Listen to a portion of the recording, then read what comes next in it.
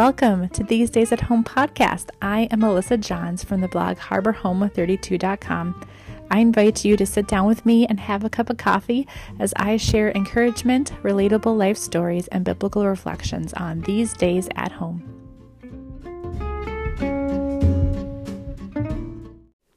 Hello, welcome back to These Days at Home podcast. I hope you all had a great week. This last weekend, we had our twins' first birthday party, and I can't believe they are already one. This last year with twins has been a blur, but so fun. I love seeing them grow, yet I know this next season will be one of the busiest. Some people think the first year of a newborn life, is the hardest. Well, I think it's the years 1 to 2. They are mobile. They can't really communicate. Developmentally, they're getting into everything and curious, and you are really learning their personality and how to parent them, and yet also having to just kind of say, I'm just going to let everything go because everything is developmentally where they're at. And I have two of them. I've got two. To quote the movie Home Alone, Buzz, your girlfriend, woof. Woof, you guys. Oh, it's just going to be a crazy time this next year. So anyway, I was reflecting on this before we get into our topic for today. I wanted to offer a little encouragement related to or unrelated to this topic. After all, I want this podcast to serve as an encouragement to you guys and point you towards the Lord. This season is the season of whole food cooking and non-toxic living is a little off topic or a little off brand, I guess you could say. So I want to just take some time here to share just an encouragement like I've done in all my other podcasts. So in my prayer time this morning, before I heard little footsteps tiptoe downstairs, I was telling God and how stretching of a season this was for me and how tough it was. I was just kind of pouring out my thoughts to him, and I was reminded of the verse in Psalm 66, verse 10. It says, "For you, God, tested us. You refined us like silver." So if you guys don't know, refining silver or refining metal is a process where the blacksmith would they would have the metal is kind of like a liquid. It's heated up and it melts into a liquid, and the fire kind of stays underneath it. And as the fire stays underneath the metal, it brings all the filth to the surface. And the blacksmith's job was to clean the metal and get all the filth out so that it would be a perfect, pristine, beautiful, shiny silver. And how he would do that is he would lean over and scrape. It would come up to the top, he would scrape it off, and it would come up to the top and he'd scrape it off. And he would do that until he saw his own reflection in the silver. And so God, that's what he does to us. We have sin in our hearts, and we have difficult seasons that we go through, but God uses them to refine us, to make us more pure, to make us more into his image. He will not stop until he sees more and more of himself, his reflection, when he looks at us.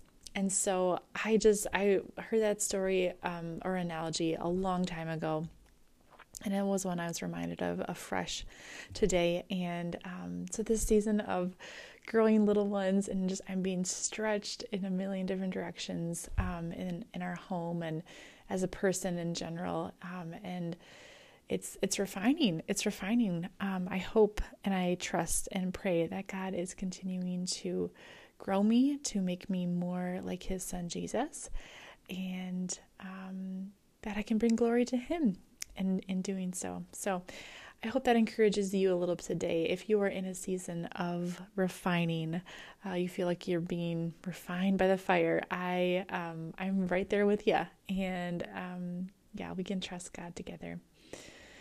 So, with no great segue, today I am going to be talking about whole foods versus healthy eating and other diets, and what is organic versus non-organic, or GMO, non-GMO, etc. I will be sharing some of the ways our family has transitioned to eating primarily whole foods, and some meals that we really like, or some concepts for meals that we really like. Also, I will share what are some of the dirty dozen, if you've heard that term, dirty dozen, when it comes to produce, and what is important to buy organic, etc. Just some hopefully helpful information for you guys to have.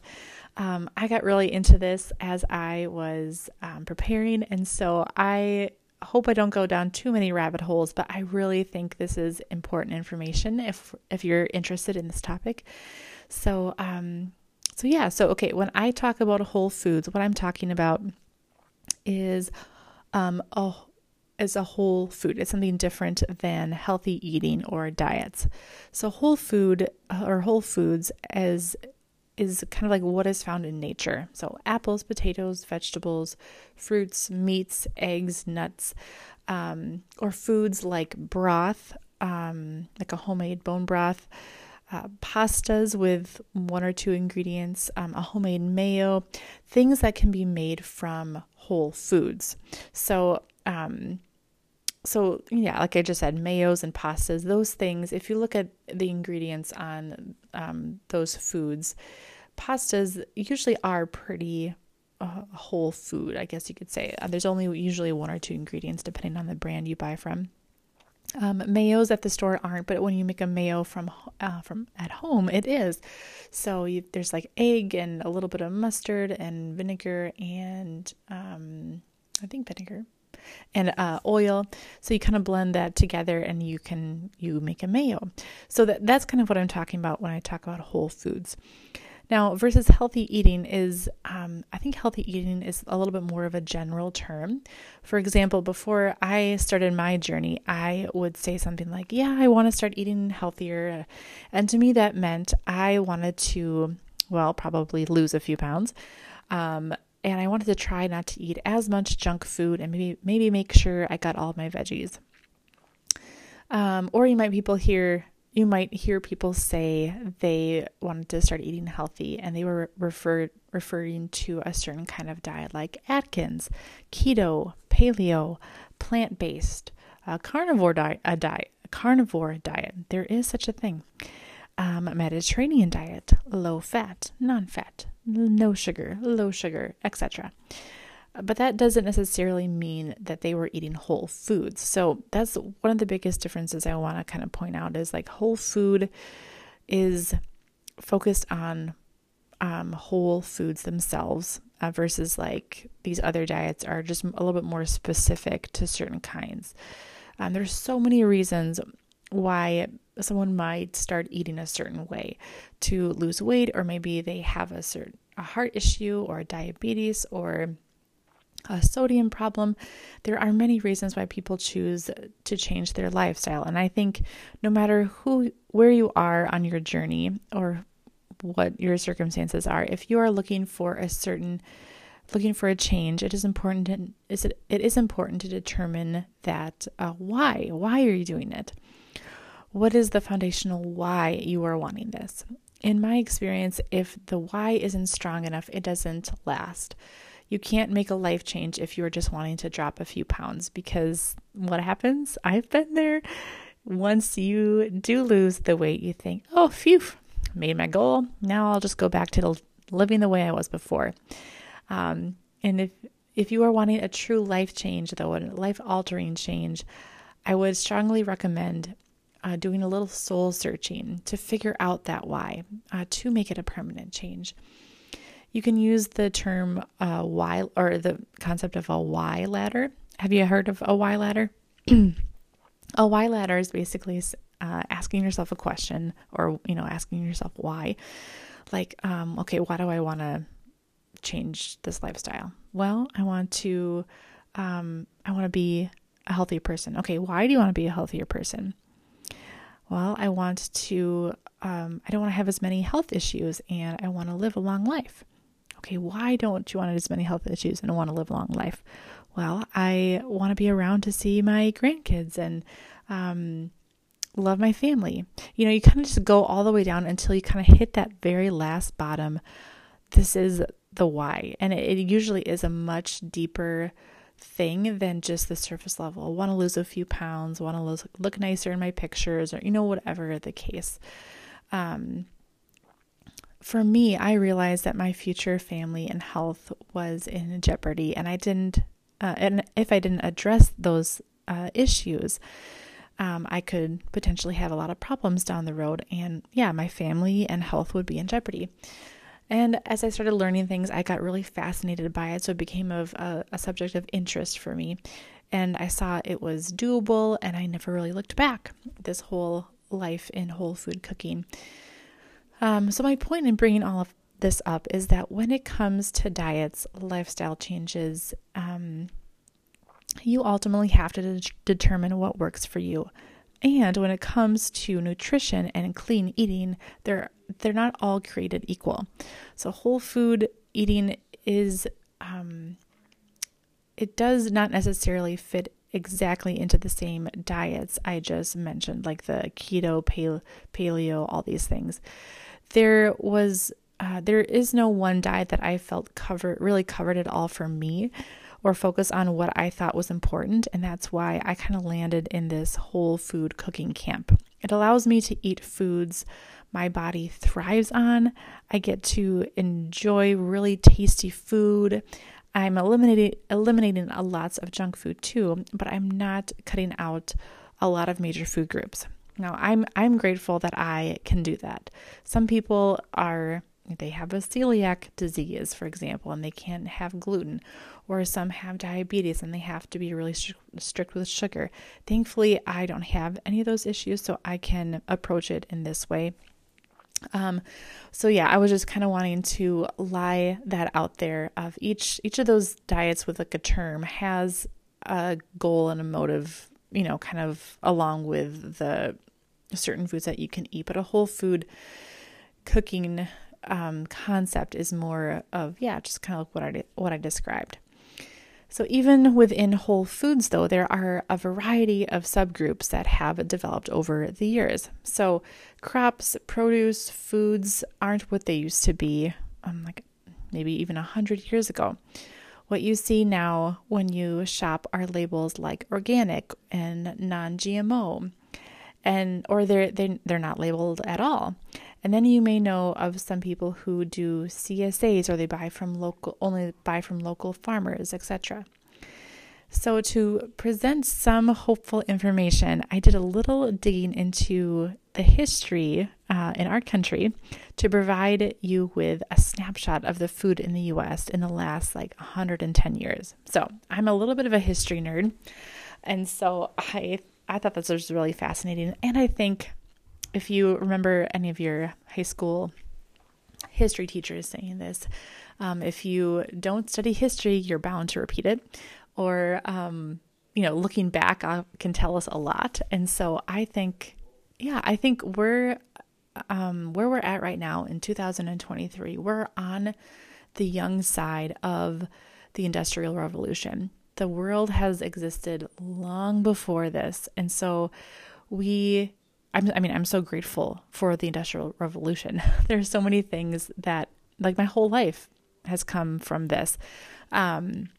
But I do think that there are things, specifically in the food world, that we're realizing, maybe this wasn't the greatest idea to do things this way or that way, or, what have you. Okay, so in the 1800s, the Industrial Revolution started, which changed a lot for our world, like textiles, farming, transportation, you name it. If you're living in 2023, your whole way of life is possible because of the Industrial Revolution. I can talk to you in a podcast because of it. So again, don't hear me saying Industrial Revolution is bad. I'm so grateful. I love my fridge. So going from Industrial Revolution, in 1912, the first supermarket showed up in New York City. So the very first grocery store. In 1930, supermarkets became the dominant form of the grocery store or grocery shopping in the U.S. In 1940s, farmers were pushed to keep up with the demands and invest in technologies. Less people were becoming farmers or maintaining their farm, like the farm life in their family. And so, the more people were needing to buy from the store versus from their local farmers. And therefore the farmers needed to up their quantities that they were able to sell. So because of that, they invested in equipment, but also fertilizers and pesticides, and the GMO crop came upon the scene. So GMO crops are genetically modified organisms, crops that are resistant to pests and diseases. And then in the 1950s, pre-made meals and TV dinners are introduced into the American lifestyle landscape. The frozen dinners, I'm sure most people listening know what I'm talking about, but back in the 1950s, this concept of a frozen dinner was came about. It was a TV dinner that had like a complete meal that was packaged and divided by like a little tray, and you could heat it in the oven. And then you could sit down in front of the TV and eat your dinner, which a TV was also like a new thing in the 50s. So it just became a kind of a new way of life. They became quite popular for the American consumer, and they became a symbol of convenience and being modern in the 1950s. And I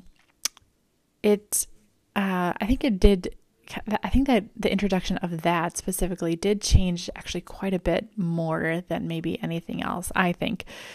Today, canned foods and pre-made food meals are staples in the American diet. According to the U.S. Department of Agriculture, canned foods account for about 20% of the total food supply in the U.S., and pre-made meals are also popular, and they account for about 15%, which I actually think is kind of low. I mean, just knowing how I personally have eaten in the past, like that seems kind of low. But I don't know, maybe that's newer information, like in 2023, that's the percentage. Anyway, kind of the introduction of pre-made foods or packaged foods versus like cooking a meal from scratch. That's kind of where this all comes in. And then in the 1970s, the organic food movement gains traction. So, we'll touch on that later. And then in the 1980s, the farmers begin selling their produce directly to consumers through CSAs and other channels. So a CSA is, I actually don't know what it stands for. I think it's like certified something. It's basically, so you sign up for a CSA, and then you get fresh produce from local farmers. I think you go and pick it up, or they send it to you. So it's kind of like a way to support local farmers, get a fresh organic food, produce specifically to your home, instead of having to go through a box store or go through other avenues to get food, and it's usually organic and healthy. And then fast forward to 2020, the pandemic. The glorious pandemic. It has led to an insurge of CSAs and buying from local farmers. So I feel like I'm not late to the party in talking about these things. I mean, I feel like the whole food movement or organic, all of this stuff is still very relevant. I think a lot of people know more about it now. So you may not be hearing all of this for the first time. I might be just another person talking about it to you, or you might, be hearing about it. But either way, 2020 came around, and me, like a lot of other people my age, so many millennials, are like, oh my gosh, I can't rely on the store anymore to give me food. And it just was like this light bulb moment of like, where does my food even come from? Like we've become so far removed from the food that we put in our mouths or knowing what's in our food, all of this stuff that it kind of just like, yeah, it just kind of blew up. And all these people in their 30s, I'm in my 30s, we were just like, okay, I still have time to move out to the country and start a homestead and grow my own food. Now, I'm not growing all my own food. I think I covered that last episode. But anyway, the pandemic really changed a lot for us too. So anyway, I wanted to give you that little snapshot because I think it's important for us to look back at history and where we've come from. Like I said, we're on the young side of a lot of this stuff, especially looking at that 1950s era was not that long ago. It really wasn't. My dad was born in 1959. And so this like new way of doing things, I think we're still seeing we're just starting to see some of the long-term results of the food changes that we've seen in our country, and especially with the introduction of GMO products in the 1940s and then in the 50s with the prepackaged meals. Many health problems like cancer, heart disease, diabetes, obesity, and many more are way more prevalent now than they were even 100 years ago.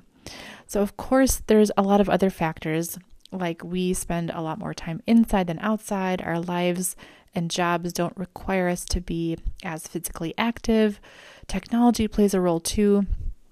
There are so many factors, but we all eat 3 meals a day. We all eat 3 meals a day, and usually some snacks and some feel-good goodies to go with that. And so I think our food is where we have to start if we want to see any significant changes in our health, in our mental health, in our life. Food is something that we can have a say in. We can't necessarily have a say in lots of other aspects of our world, but like I said, we put our own food in our mouths 3 times a day. We have the ability to make some changes, or at least know what we're putting in our body. Anyway, I digress. So I wanted to mention the 1940s. There was an introduction into the GMO foods. So again, GMO is genetically modified organisms. They are crops that were developed or genetically modified to produce more or be more resilient to pests and diseases, helping farmers produce more, sell more, and keep up with the demands. If you have ever tried to grow your own food, you can appreciate the apparent need for this kind of a technology. When you are a farmer, homesteader, you really are at the mercy of the weather, the seasons, the pests. Farmers and their whole year's income can be devastated by a drought or a bad crop year or a pest situation or a disease breaks out in your crops or your flock or your herd or whatever. It's no wonder these new technologies would have, seem like, oh yeah, a good idea. Yet there seem to be ramifications coming up to these things, and that is why the organic food movement has grown and kind of took off in the 70s. People have realized it pretty early on. That's only 30 years between the 40s and 70s, only 30 years difference before people said, hey, wait a minute, this may not be a good idea. So anyway, what is the difference between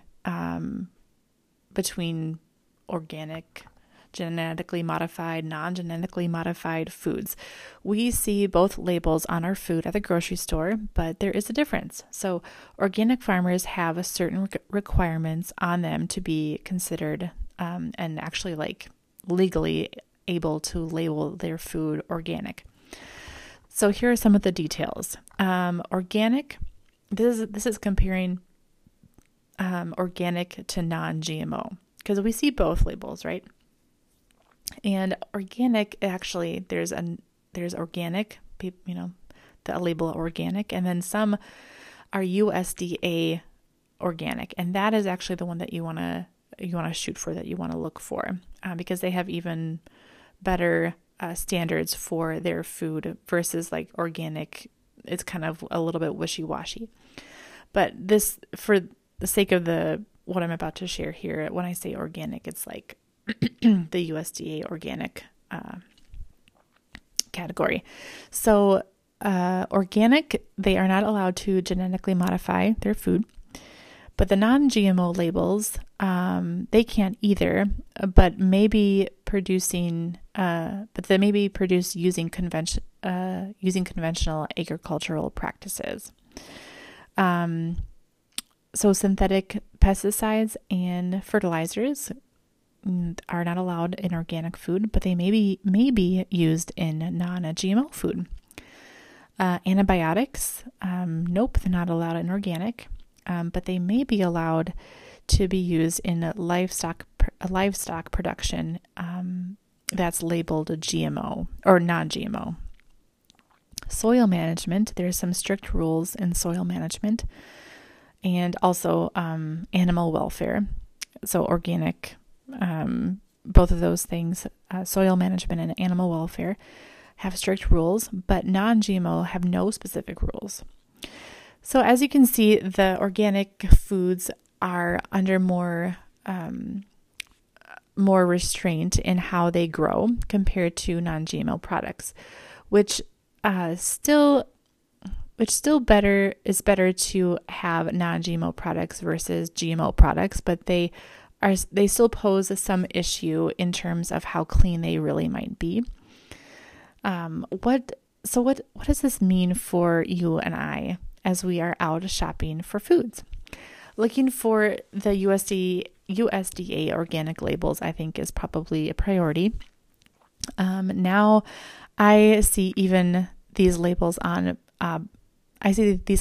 boxed foods. So I don't really recall seeing a lot of those labels on produce. So I'll probably have to be a little bit more diligent in looking at that.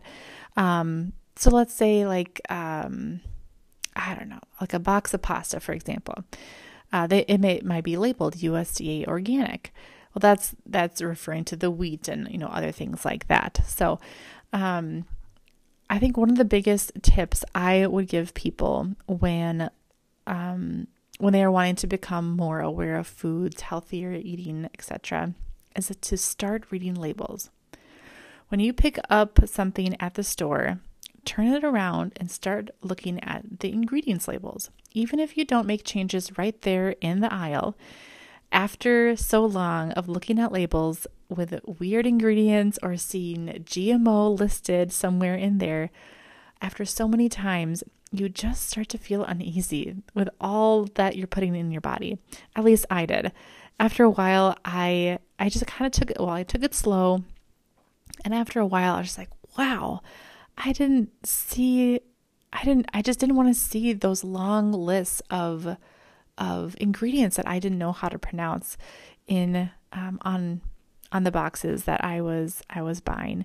And so I will get into reading labels into another episode, but I think that's one of the biggest steps that you can make, is to check for that USDA organic label. Because in eating organic, you're eating foods that don't have pesticides or nasty fertilizers on them, and that it's not like the genetic makeup of that food isn't altered. I don't know. You can make up your own mind about it. Every time when I was doing the research for this episode, every time I would come across information, they're like, oh, you have to make the choice that's right for you. There's nothing truly wrong with GMO products.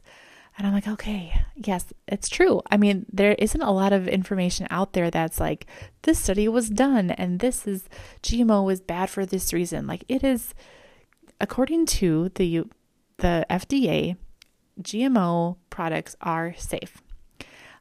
I and a lot of other people think that there are just results from changing foods genetic makeup. There just has to be. There's not a lot of things in our world that we can be like, oh yeah, I totally changed the genetic makeup of a chicken and they are now healthier because of it.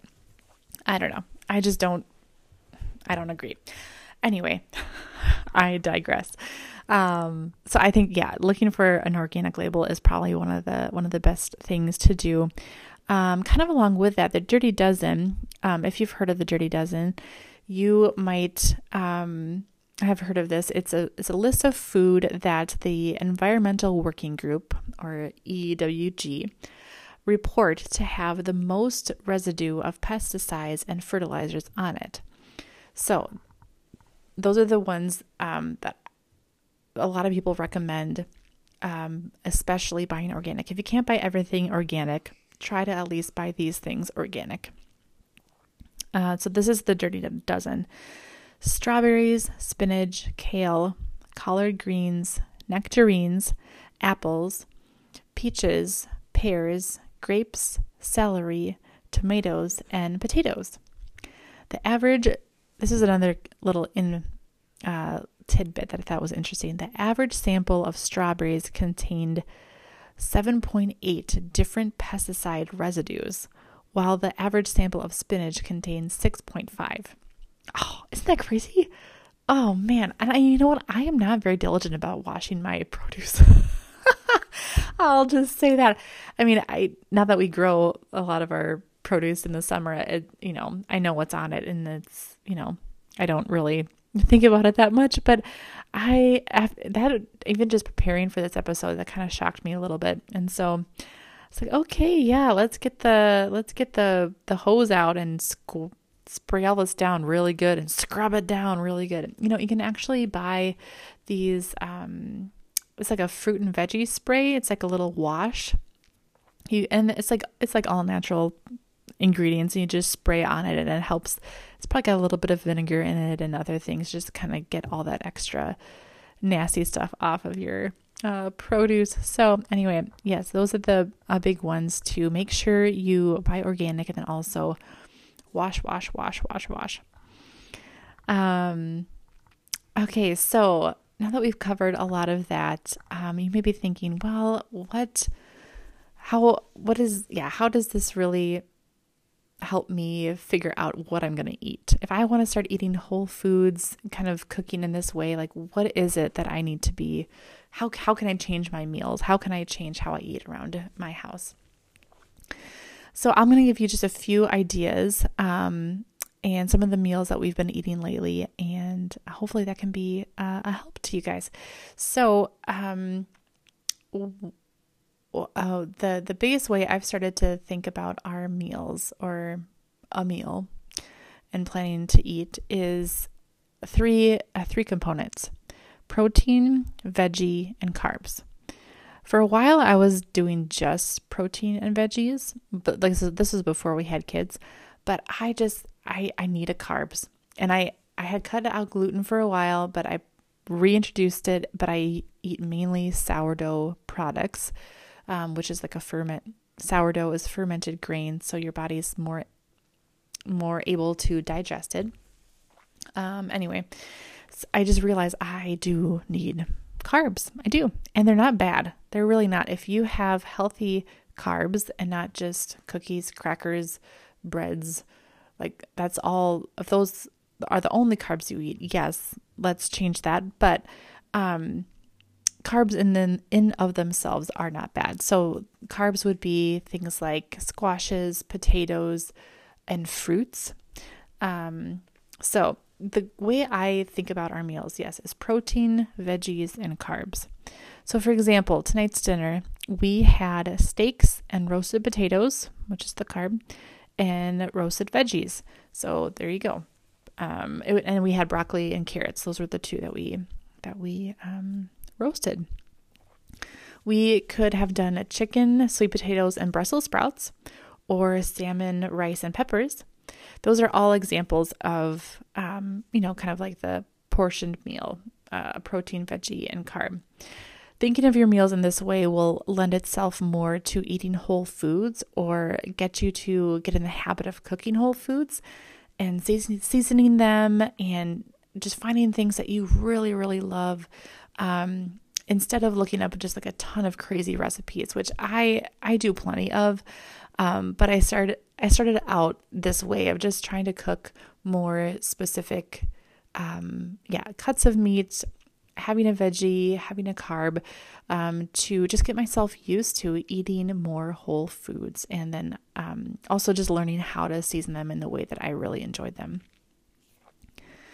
Another big thing that we have done to kind of change the way we're eating or we eat is we've pretty much, and I might cover this in another episode because it's another big topic, but I no longer buy white sugar in our house even for baking. I use alternative sweeteners, and not alternative like stevia or different things like that, like monk fruit. I don't like those. They don't really taste good at all, in my opinion. But I think there are three sweeteners that we use that are delicious. They are very nutritious and are the most natural form that you can get, which is sucanant, which is the most pure natural form of cane sugar that you can get, honey, and maple syrup. And those are our sweeteners, and they've made a big difference. Again, this could be another episode, but conventional white sugar is a highly processed sweetener, and it is further removed from its original form, the cane sugar. And these sweeteners are easy for our bodies. The other sweeteners like the honey, maple syrup, all those things are easy for our body to digest, and they don't create as much as an inflammatory response in our systems. So that's a big change that we have made. When it comes to cooking, things like cooking oils, just using really good quality cooking oils. I kind of grew up I grew up in the 90s and early 2000s when cholesterol, that was a major buzz thing. The Atkins was a big buzz thing. And so I think it's just ingrained in my head that fats are bad, so low fat, everything. Well, for women especially, and this is part of the book that I was talking about last week, the Whole Food Cooking or Cooking for Hormone Balance book, is that women actually need good fats to metabolize our hormones. So this idea of women not having any fat at all, it's not good for our hormones to have zero fat or have very, very little fat. We need really good fats. We need good animal fats, like the fat that you would get from a chicken, like skin of a chicken, or from red meat, or from other good meat sources, or butter, or a full fat yogurt, or a full fat milk, or avocados, or olive oils. Those are all really good, really, really good. And nuts also have a good oil in them. Or salmon. I'm thinking of all these things as I'm talking here. Those are all really good fats that we need in our diet. So focusing on those things instead of, the bad fats, I guess you could say, like from bad oils or from, highly processed foods, having a good amount of good fats in our diet is another very healthy thing. And so that's another major change that we have made.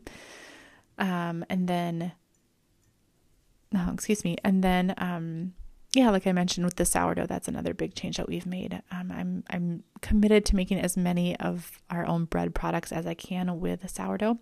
Actually, when I'm done with this, I'm going to go and make a German Bavarian Bavarian pretzel. So tomorrow is, as I'm recording this on October 30th, tomorrow is October 31st, which is Halloween to most of the world, but in the John's house, it is Reformation Day. So we're actually, for the first time, we are doing some German themed food because Martin Luther was from Germany.